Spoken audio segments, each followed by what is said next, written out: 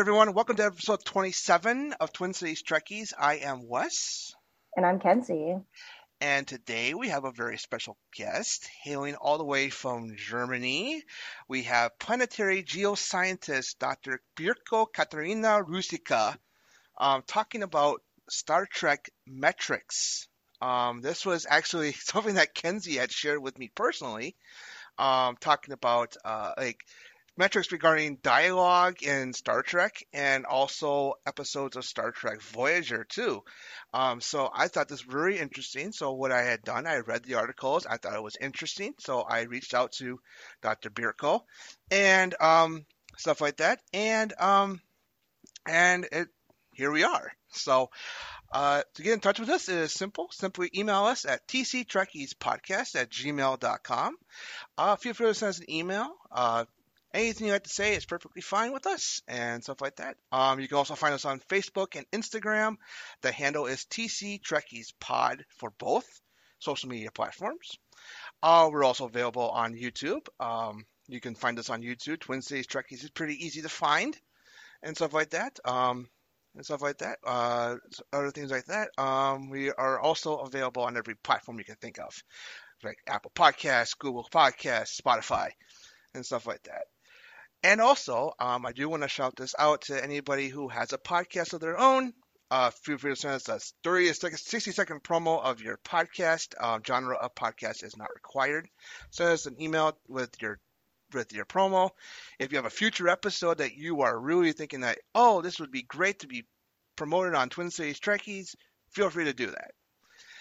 But just keep in mind that any feedback you do leave, vocal or written, may be featured in a future episode of Twin Cities Trekkies.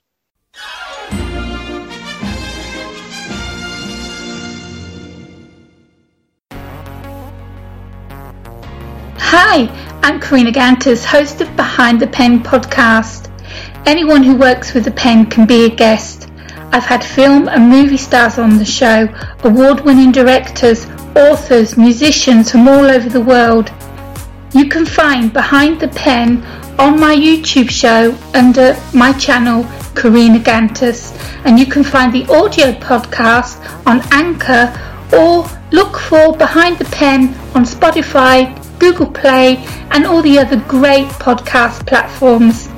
I know nothing about my guest, so as we chat, we soon learn who is behind the pen.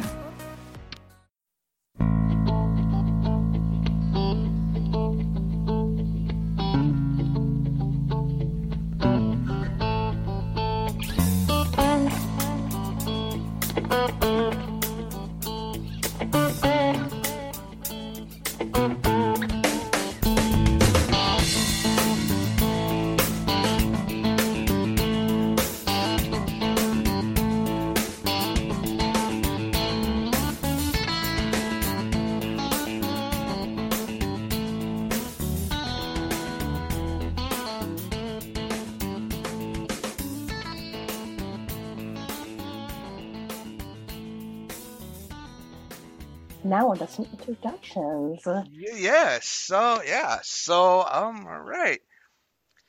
Well, hailing all the way from Germany, we have planetary geoscientist Dr. Pirkko Katariina Rusikka. So welcome to Twin Cities Trekkies. Thanks for having me. All right. Super exciting. It's so exciting to actually meet you and stuff like that because I mean, it's been, 2 weeks since Kenzie had shared those articles with me, and I was like, I am really quite surprised, first of all, that when I reached out to you, you responded almost immediately. I just want to...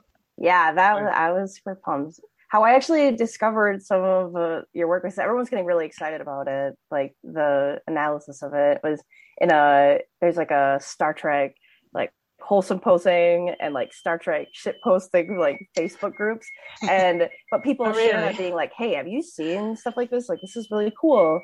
And someone's doing like data analysis, and then I saw it shared again in a feminist Trek group that I was in, and I'm like, wow, I want to reach out and talk to this person because it's really cool to see somebody kind of do a data analysis of something that you don't usually think about over the period of time that Star Trek has been around. but realizing that that's a great way to kind of have like this milestone indicator of how far have we come. So if you want to like introduce yourself and kind of talk about some of the stuff that you've done and like maybe some inspiration around that, like we'll kind of just jump out of there. Yeah, sure, of course. So I find that fascinating what you just said. Of course, I could track pretty well how my tweet was doing, where I was giving out the links and the graphics and the info about my results. And I was super excited to see just how that took off. But of course, I expected it to somehow leave Twitter, but I don't have any way to track that. So that's a really cool insight for me, on the other hand. I had a feeling like Star Trek and gender and data science, that's something that many people would get excited about. And so thanks for the introduction, Wes. I'm a planetary geoscientist, which means that I do geoscience, like geology or geophysics or anything related to solid Earth, except that I focus mainly on other bodies than Earth. So for my PhD project, I was lucky enough to be able to work with the data from the Rosetta mission. So this was a European science space mission to Comet 67P Churyumov-Gerasimenko, and there was such a wealth of data, and I was on board for analyzing the images. So there were about 70,000 images taken off the surface of this comet, and my job was to see if I could reconstruct the geology, the internal structure of this comet, just from the three-dimensional model and the images taken off the surface. And we got some pretty cool results, and so that's what I do for my exciting. in civilian life. And there was some time on my hands due to some pandemic happening in this world. Oh yeah. So I took the time to learn data science, and I was just, taking classes, learning a lot of things. It was very theoretical, and I thought I needed a practice project. I needed to get my hands dirty and just really do something about this. And I was browsing Kaggle, it's like a website where people can upload a lot of data sets, and you can do with them whatever you like. There's also competitions, but yeah, I found a couple of really cool things there. I was just browsing, and I saw that somebody did an analysis for the transcripts of Stargate SG-1. It was really in-depth and extensive, and I was really impressed and intimidated. But, only for a second. And I thought, hey, why not? And I looked what other transcripts there might be. And then there was one for Star Trek. And I thought, hey, my time has come. Oh, that's so awesome. You're like, here we go. Being a lifelong Trekkie, I just couldn't resist. And then within moments, I realized what I had gotten myself into. And this had taken up the past 3 months of my life. Every free minute has gone into this. Yeah. Oh yeah. So you are a Trekkie there, Björkö? Oh, absolutely. I grew up with Next Generation and Voyager. Sounds like very much like Kenzie. That was there. Absolutely what inspired me to become a scientist. Oh, awesome. Yes, absolutely. That is the same for me. Like growing up watching Star Trek, that is exactly how I felt. I wanted to go into physics and into computer science, being like, this is such a central part of Star Trek, and seeing women engineers is very exciting. Yeah, that's awesome. That's awesome, because it sounds just like Kenzie there. Just like grew up on Voyager and Next Generation and stuff like that. Kind of sounds just like Kenzie. So that's awesome. Yeah, we always ask like, what's your favorite Star Trek series if you can pick? And for me, mine's Voyager. I love Voyager. That's definitely my favorite tale of Captain Janeway. Yeah. It's hard to pick a favorite. All of them have issues. All of them have strength. Voyager is very dear to my heart, just because I watched it in such a formative time of my youth, and just when Voyager was airing, it wasn't very common to see a leading woman, a woman in command of anything. And just seeing Janeway week after week and having it be so normalized for me kind of normalized the concept for me too, that I could do great things. Exactly. That's awesome. So, so you said you found the like the metric kind of thing and stuff like that. And you saw one for Star Trek. So what prompted you to start doing the metrics of Voyager and of the genders of Star Trek? So two things really. On the one hand, I am being a scientist. I always just want to know how things work. And I love digging below the surface. I love seeing what's behind the obvious and just revealing new layers to things, and to be very abstract.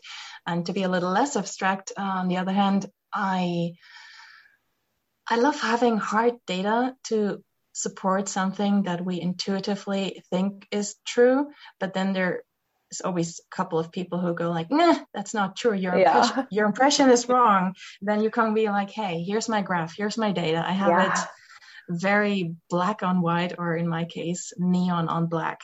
Oh, I loved all the styles of the like the different style palettes that you used for some of your visualizations. It was, to be very precise, what inspired me to do the gender study was something that I had read a couple of weeks before, where it said that, and don't quote me on the numbers, but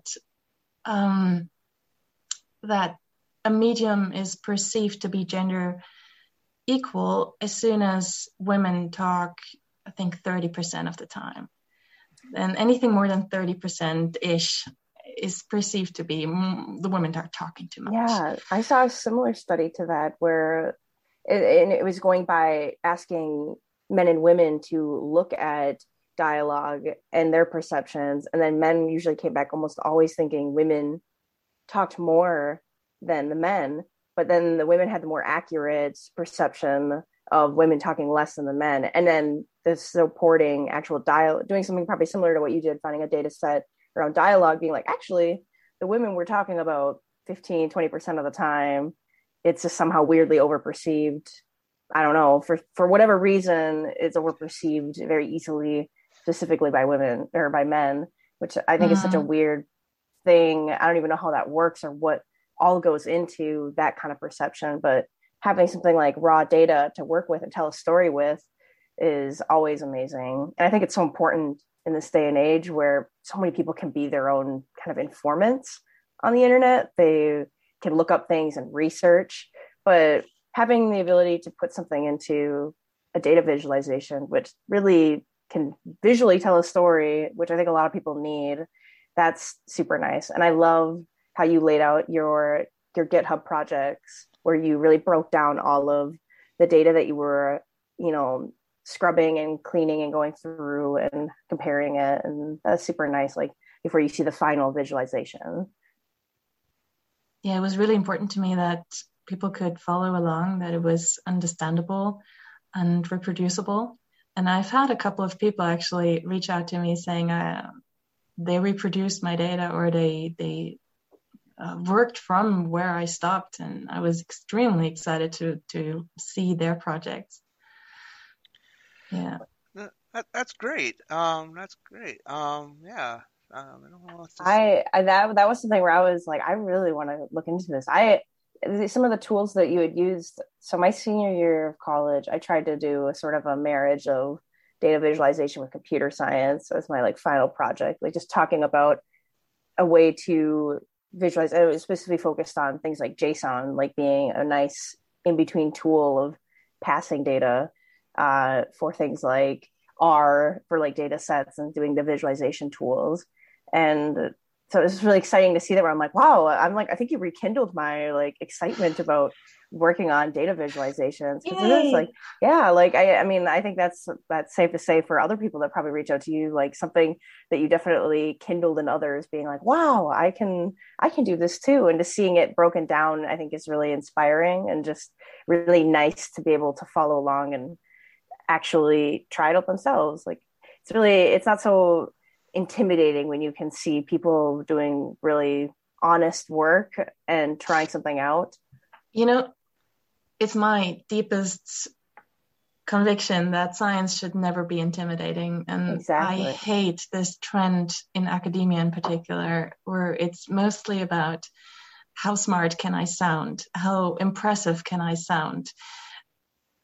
Which, having visited a couple of conferences, is very frequently happening through how much can I just make people feel stupid because they don't Yeah. understand what I'm telling them, but making my audience doubt themselves instead of having them take me to Exactly. I yeah. totally agree with that too. One of my favorite, like probably one of my biggest idols in science was Richard Feynman because he was huge on simplifying things and also willing to be wrong and failing.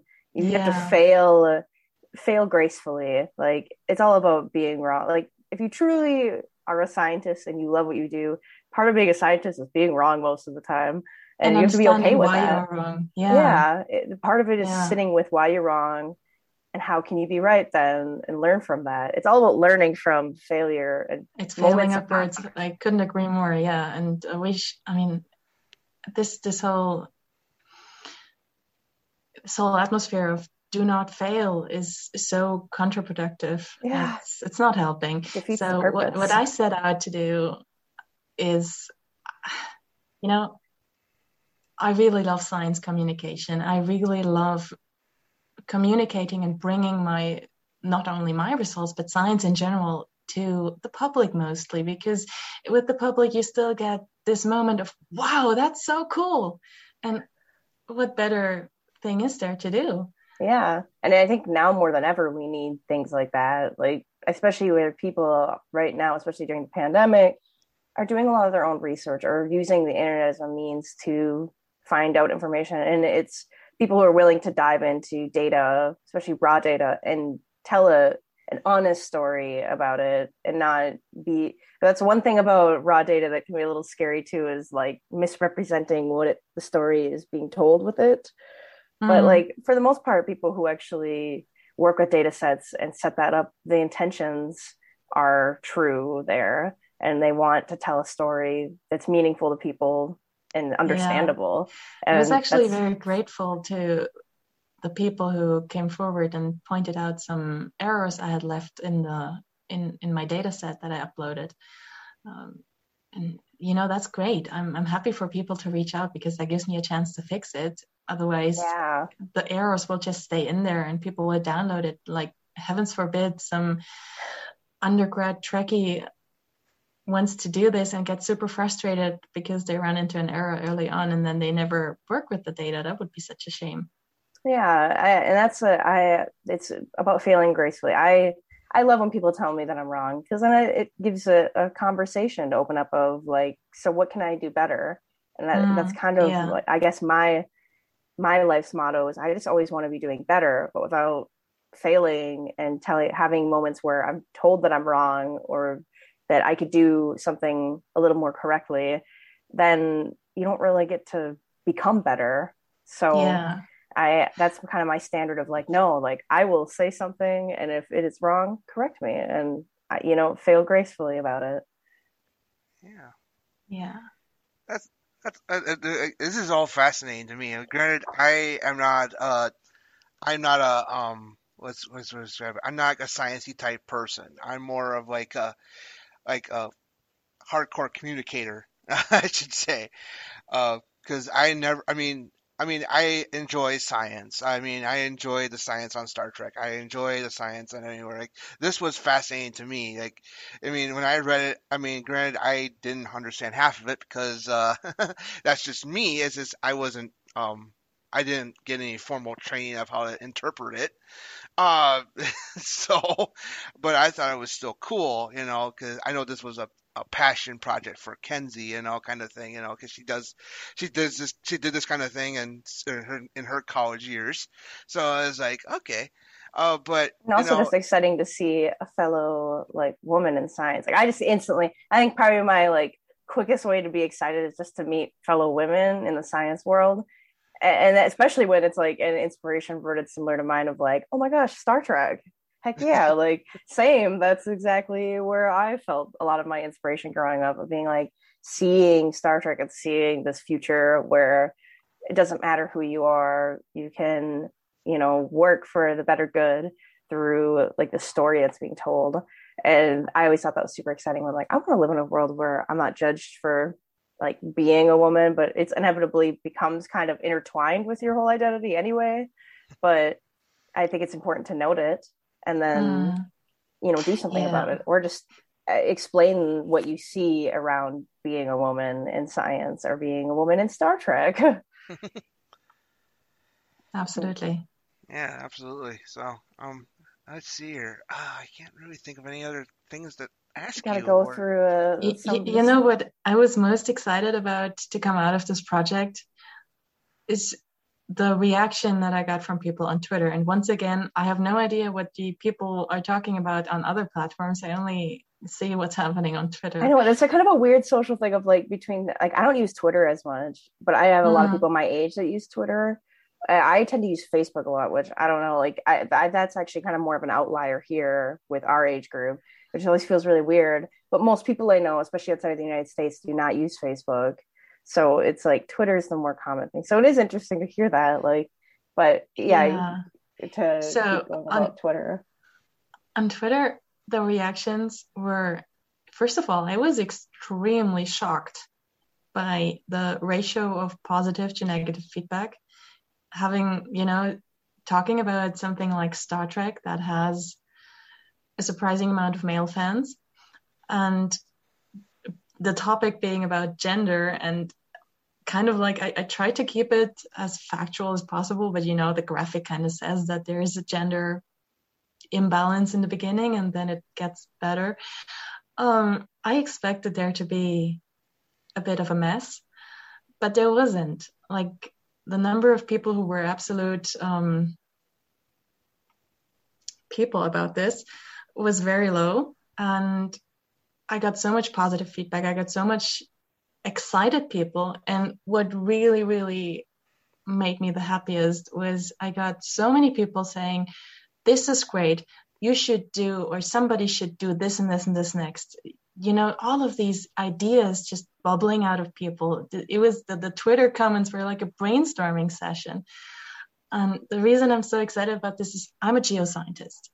I am not a gender studies major at all. I mean, I'm a woman living in this world and I have open eyes, so I see what's going on, but I am by no means, like, I couldn't write this up into what does this mean? What societal developments influenced this? Was it a change in gender in the writer's room? Was it, what all the contributing factors? I couldn't possibly have an educated thing to say about this, but I bet there are people out there who are Trekkies and who are gender study majors. So if anybody if anybody feels really inspired by this and wants to work from this, please get in touch.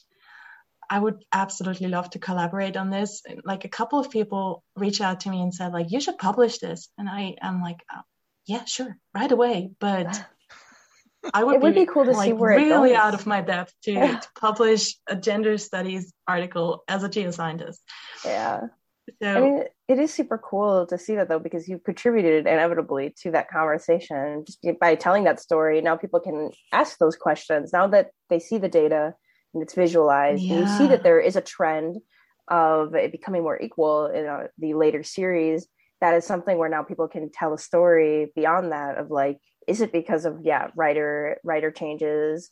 Is it by producer changes? Can we go and look up that information, which people totally can, being like, there actually have been more women writers, or there have been changes in producers, or how many so people write much canon episodes. should be said about this, and this is such a wealth of like I keep thinking this is a great bachelor's thesis.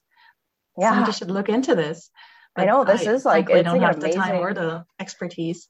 Yeah, it's awesome, and I like seeing it because especially since it is a trend towards being more of an equal representation, and that's what's exciting to me because it gives me hope that we're heading in the right direction and that people's voices are heard and that things are written for today's audience. You know, like I think that's just like a huge thing that you can see that over time here in the graphs that you've made, and you can see that progress. And I think that's what is a really awesome story to be like, hey, progress is being made. And like, I think that's super fun to actually see a visualization of them being like, it'd be interesting to see across the board on other things. Like, is this a trend specifically in sci-fi? Is it across the board of all genres of television? Like being able to see that, is that something that's becoming normalized across society to have women speak more on screen? Isn't this fascinating though? I mean, it would be so cool if we could just study that without sinking massive numbers of working hours, because as far as I know, there is no catalog, no database of TV or movie characters and their gender. So what took up so much time is I was going through every single episode of Star Trek and assigning the genders to the characters. Like I was going by memory, of course. I was using Memory Alpha. I was using Wikipedia. In some cases, I pulled up the episode on Netflix and checked the scene because I just wanted to be sure. Like, you can't tell from the names in the transcript. You absolutely cannot tell the gender with all of these made up alien names. Well, that's what I was going to ask. So when I was going through some of your code, like looking at some of the Python stuff that you've written, I was wondering, like you had a little thing, you know, doing a group by gender, like getting that all set up. But I was like going to ask about that, like how did you get the gender in the first place? So you just went through and like manually by memory did that? Absolutely. And I started, man, that's intense. Chronologically. So I started with the original series, and at some point very quickly I realized that this is not doable, because there was something like 490 something, I don't remember the exact number, but they were like on the order of 400 characters in the original series alone, and that's only 3 seasons. So I felt a daunting task coming towards me with the 7-season shows like Next Generation and Deep Space Nine and Voyager, and I was like, okay, what am I doing? So at some point I realized I need to make a cutoff point, and I arbitrarily decided that I only count characters that have at least 10 lines of dialogue in an episode. Yeah, of course, I'm losing like some data, but not much. The location sounds like very nice. So the most talkative characters, and then going from that. Yeah, that's a smart way to do it, though, because I think that's another thing that can get very intimidating with studying stuff like this. Would be like, how many characters are we going to look at? Is it minor characters versus major characters, or is it a mixture of both? Which in your case, you did just most talkative characters. And then just base it off of that instead of being like major characters, like you could break it down of like who spoke the most out of the captains or things like that, which I think in yours, you said that Janeway had the most lines overall as captains going. Not quite, but she's pretty well up there with Picard. I think Picard has I think lines. I was trying to look at where Picard was. He just loves his monologues, yeah. Yeah, this was just an example. Yeah, I just saw that compared to TOS and Voyager, that Janeway spoke more than Kirk, which I was surprised by. I was like, yeah, I guess so. Yeah. And then there's a couple of characters, you know, one thing that made me really happy was all of the feedback I got from people questioning my methods, because you should do that. You should always question people's methods. And the most asked question was people who clearly didn't have the mental space or the time or whatever to read the whole thing, which is perfectly fine. And then they came to me and said like, how did you gender people? How did you do this? What about gender neutral characters? The sheer number of times I was asked in varying degrees of politeness, what about the gender neutral characters? or the non-binary, I should say, non-binary characters. It's just refreshing that so many people care about this. And I wish that it was enough of a topic in Star Trek to actually include it in this graph, but it would have made the visualization more messy. I have all of the data. The data is in my GitHub repository. It's all there, publicly available. It's just that it's not much. The non-binary characters in the comparison are less of those two, you'd have to like isolate that 5%. Yeah, but it's a steep upwards trend with a non-binary main character in Discovery. Something is happening with Adira. Yes. That's what I was thinking. We have our first non-binary actor playing a non-binary character. So that makes total sense. Yeah, now you see more of an uptick now, especially when season 4 starts. It'll keep on going up with your data. So. At least, but yeah, this is all fascinating to me. Like, granted, this is sometimes a little over my head, but I don't mind that. I mean, I don't mind being like, I know what you said earlier about, being like, you want to sound sophisticated, but not sound like everyone else is stupid. But for me, it's just like, I know it's way over my head, but this is so fascinating to me. Yeah. So I mean, as long as I'm fascinated by this, like, which it was, and that's why I reached out to you. That's a win in my book. So, and I'm super happy to hear that the Star Trek community embraced your findings. That's something that I'm happy to hear about. Like, that was we had an episode probably near the beginning of this podcast, kind of talking about the Star Trek community and its history of, like, especially with gatekeeping, or kind of playing this game of like, you don't deserve to be a Star Trek fan because you don't, know the following things, or you don't know, you're not well versed or informed in certain episodes, or just like whatever trivial factors that people play into deciding whether or not you get to be considered a fan. And I've always had that's always been a very interesting topic for me, because I've met that just being born as a woman and liking sci-fi. I feel like it often comes up where people question, like, oh, do you really like Star Trek, or you don't look like a Star Trek fan, or whatever that means. Like, just those conversations, and how does that change over time?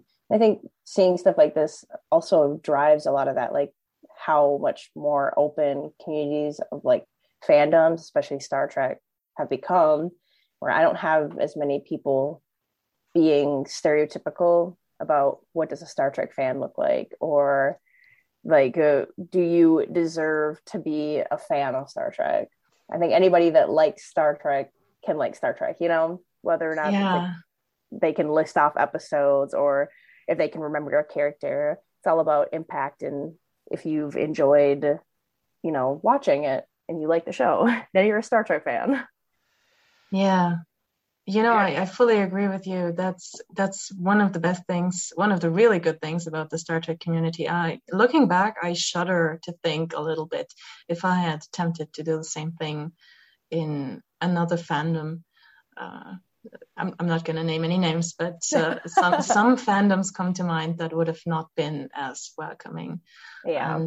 And in the same vein, as a scientist, I don't see the value in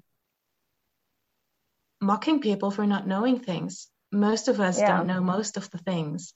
And what kind of is my motto a little bit is this, I don't know if you've know this XKCD comic about if you don't know something and you hear about it for the first time, you're in among today's lucky 10,000 who hear it for the first time. Isn't that exciting? You learn about it now. And I've been perceiving this in the Star Trek fandom when, I didn't watch a couple of seasons of Next Generation. I somehow skipped it when it first came out. And it could have been the reaction of, oh, you're not a Star Trek fan. You've never even seen the whole Next Generation. But instead it was like, oh, you're in for a treat. here's Yeah. a lot of great things you're going to see for the first time. I wish I could see it for the first time again. And that's the mindset I feel like we should really adopt in science too. Yes, I love that intention when meeting people with information they don't know yet. I've never been a fan of the like you don't know this like type of feeling when people go like oh psha, like I can't believe that you would know this type of feeling, but more like oh man, you don't know this. This is so exciting. Like you're in for a treat. I love that because it just shows that people are excited that you too get to learn something and you get to pass knowledge to somebody. I think that's a great way to keep people excited about learning rather than intimidating. Because I think a lot of people, when there's so much information around us all the time, worry about coming into a conversation where they don't know something and are afraid that people are going to find out that they don't know enough about it. So they try, like what you were talking about earlier, trying to sound super sophisticated enough to like bolster themselves and keep away any feelings of like that they're not well versed or know enough about something. But it's nice to just be able to be freely speak it, like to freely speak about your experience and your knowledge. And if you have gaps or things that are missing that people are like, oh, you don't know that, like that it's treated as an opportunity rather than some sort of issue in your knowledge. Yeah. Exactly. Yeah, I think that's really. I'm glad that the Star Trek fandom has embraced what you're saying, Birko. Birko. I'm glad that they have embraced this because I mean, you can definitely say them. I probably would have suggested like Doctor Who or Star Wars for sure. They would have probably not. They probably would have crucified you.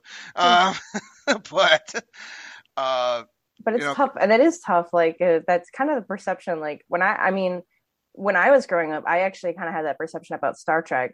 At least some fans that I knew growing up, I was almost worried sometimes saying that I was a Star Trek fan because I had known really hardcore Star Trek fans, and it sometimes made me nervous to say me too. And then it'd be met with this like, oh yeah, tell me everything there is to know about Star Trek and prove it. And it's like, I shouldn't have to do that. I just like Star Trek. Like my friend that has watched one episode of Voyager and she liked it is a Star Trek fan. Me's watched however many series and episodes. I'm a Star Trek fan. There's no difference between us. Mhm. Just the opportunities to experience more of it. That's all. Yeah. Yeah. I was really careful to phrase it, like thinking a lot about how I would phrase the tweet when I put it out, because I had a little bit of a gut feeling that this would be taken off, perhaps, hopefully. And, there's a couple of ways I could have presented the information with, starting with some conclusions. But along the lines of, to boldly go where men finally shut up. I could have phrased it like that, and then I would not have seen the end of it. And it would also not have helped. It would not have created an environment where people go like, oh, cool. It was really important to me to present what I found and present it in a way that said like, hey, let's talk about this. Isn't this exciting? Yeah. Like, look how far we've come. And then so many people comment on Voyager being a real high point in the curve, and yet still the dialogue being significantly less for the women than for the men.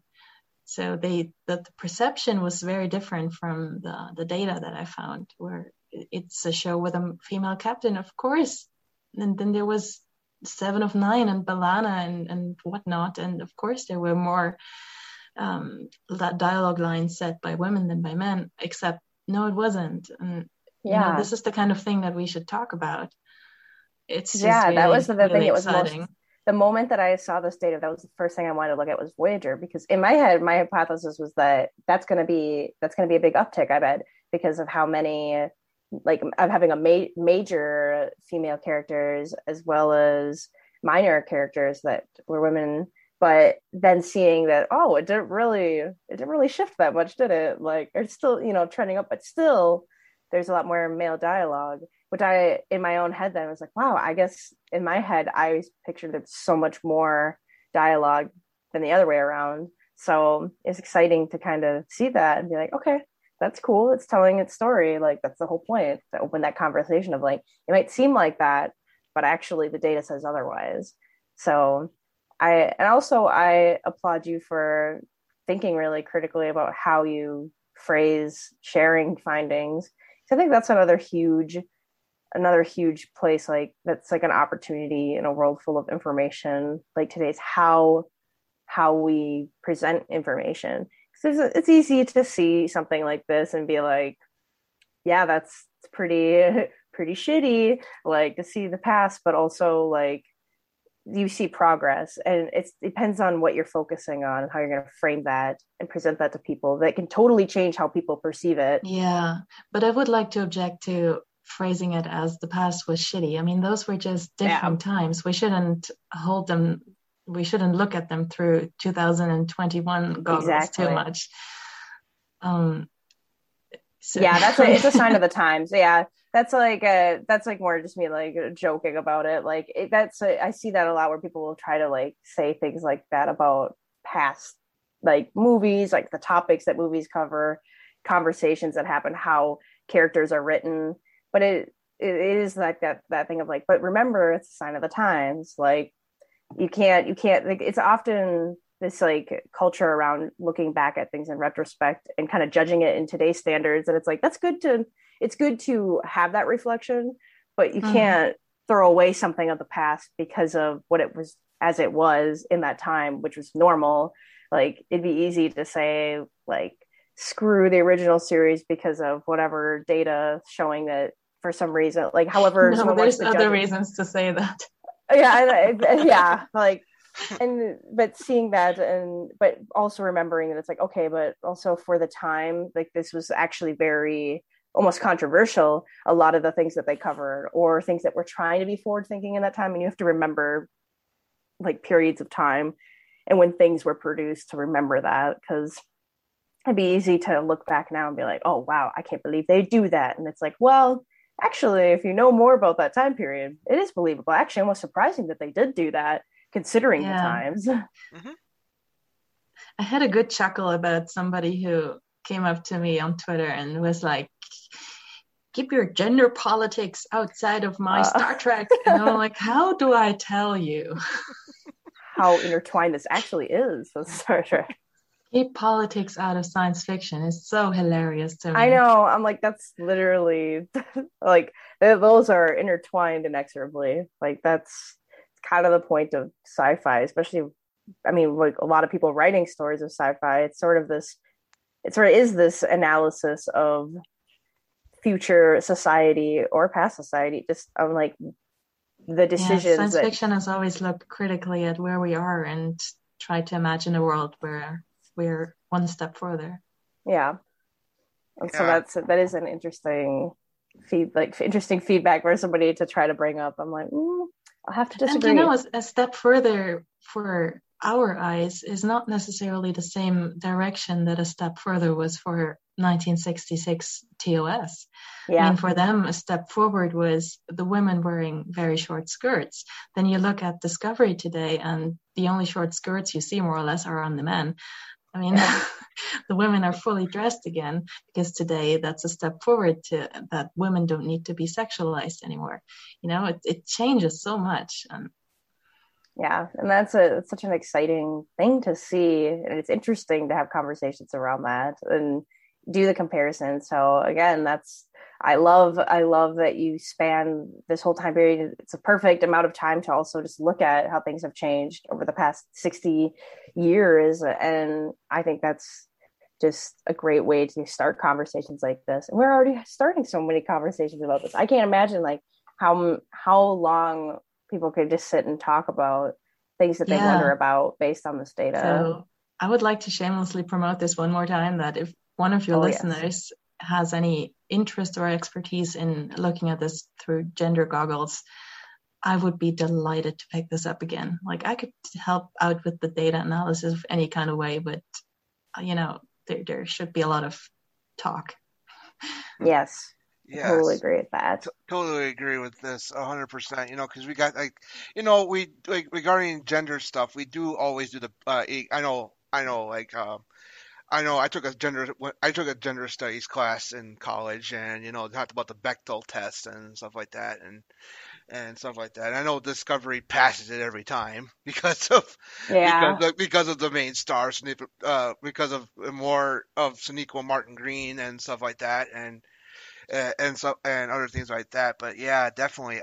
Yeah, definitely. I think the other one too, like I love that you did IMDb ratings as well for like that's another great visualization for Star Trek Voyager. Just like another visualization of that. So that'll be definitely something when we share this episode, we like throw out that GitHub project and be like, take a look at these. It's pretty interesting. And the way that you outlined it, I think anybody can pick it up and go have a run at it themselves. Yeah, yeah. And I thought this was, like I said before, like, I'll reiterate one more time, is like all this data was a little bit over my head, but it makes. I mean, I got the gist of it, but the intricacies and stuff like that was a little bit over my head. But because like I said, I don't have no formal training in data analytics. But it was definitely a great thing to look at and stuff like that. And I'm glad it's getting more equal now, thanks to. And I think we should all thank Alex Kurtzman for that. Yeah. The head guru of Star Trek, which I'm gonna shamelessly put this out. He just got extended for another 3 years on his contract, Yes. so he's there till at least 2027. So That's a relief. doing Star Trek. Just shamelessly poking that out right now. So yeah, definitely we'll definitely be seeing more of an equality in terms of dialogue for genders and stuff like that. Thought, yeah, and I look forward to just seeing how I would love if anybody knows about more of the backstory of how like production goes and what conversations are like on how they write series. I would love to know more about that because I feel like that's a huge part of it. Obviously, is just how they decide to pick writers. How are they being critical with themselves? It's like, do we need more representation in one way? How are they collecting feedback about dialogue and character representation? Like I always think that's amazing, and I'm sure they do a lot of that because it seems like they're obviously listening to some sort of feedback or some sort of source that is telling them like changes need to be made and they're moving forward with them. And I love that. I think that's exciting, and I love seeing people collaborating and listening to others. It's great. It's like the true world of science and communication being tied together, as Star Trek should be. It feels like we're approaching what Star Trek is painting a future of us doing. And I'm like, hey, we're starting to almost like live like the hope that we can reach a society similar to what's portrayed in Star Trek. And that's exciting to me.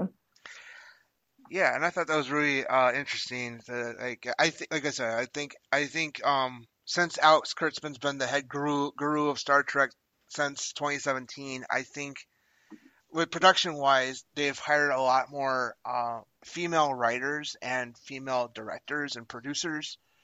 I mean, you got Hanelle Culpepper, for example. I can just bring this up. Hanelle Culpepper. She was the first woman of color to direct an episode of Star Trek.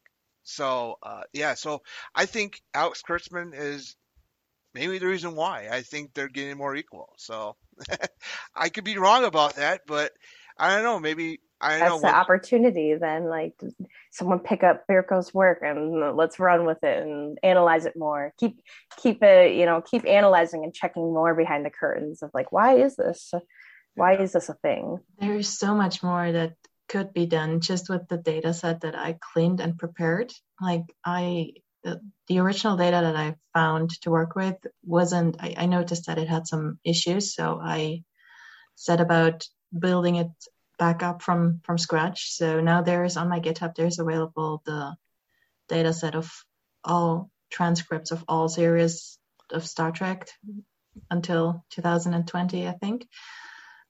And just so many ideas what could be done with them. Right now, I just looked at the character names and counted characters. I counted what they said, but the dialogue is all there. You could Yeah. totally do like a sentiment analysis. Who says more positive things? Who says more negative things? Is there a trend? What topics are you talking about? Like, I did a quick and dirty analysis just for fun, and I found out that obviously there is more mentions of coffee in Voyager than in any other season. But I mean, these kind of things are just really, really interesting. Like, did you know, for example, that coffee is mentioned more in general than tea, for example? But in Next Generation, of course, tea is mentioned about 5 times as often as coffee, whereas in Voyager, coffee is mentioned about 4 times as much as tea.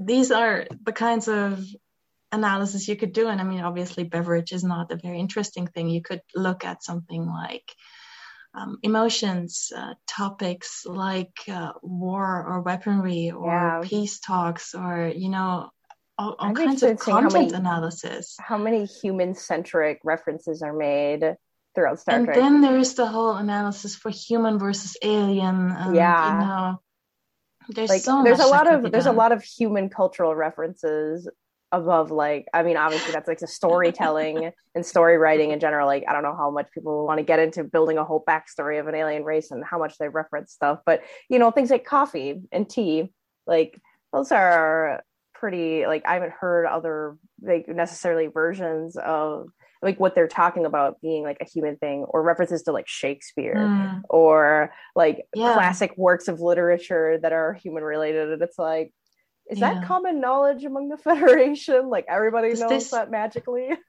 Yeah, because this is like a really neat shorthand to do an analysis of a visual medium when you have the transcripts of what's being said. Obviously, we still don't know we still don't have the data on what is being shown. How do the characters behave visually? That's not in there, obviously, but the dialogue already has so much information, and with data science, that's the beauty of it. Once you have the script set up, it doesn't take very long.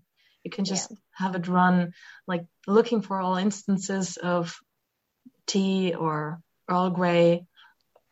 You know, it takes seconds. Yeah, let the code. Once you have it set up, let the code do it. That's like the best thing, is just find it, group by it, do it, give me the results. Right.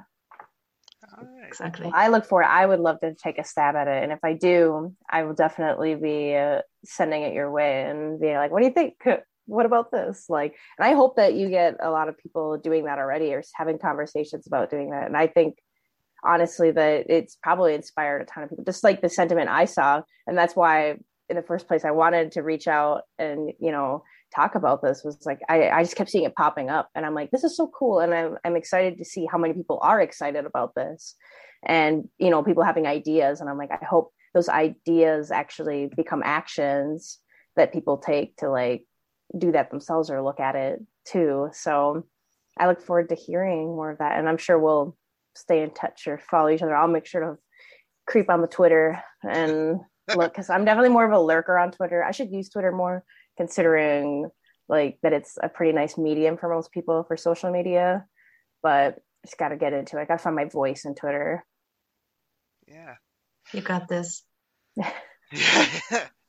Okay. I think we're reaching the end of this conversation, I think. How can they contact you, Birko? So I would actually prefer if people reach out to me via Twitter.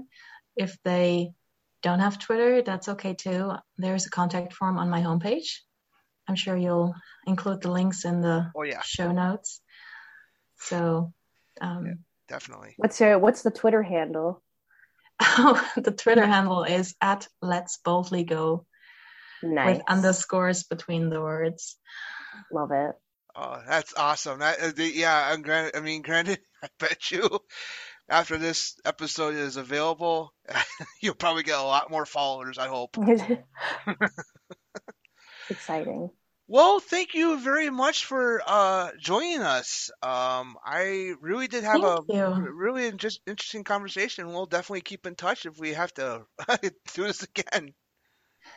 Yeah. Well, thank you so much for having me. It was a pleasure to be here. Yes, a pleasure having you.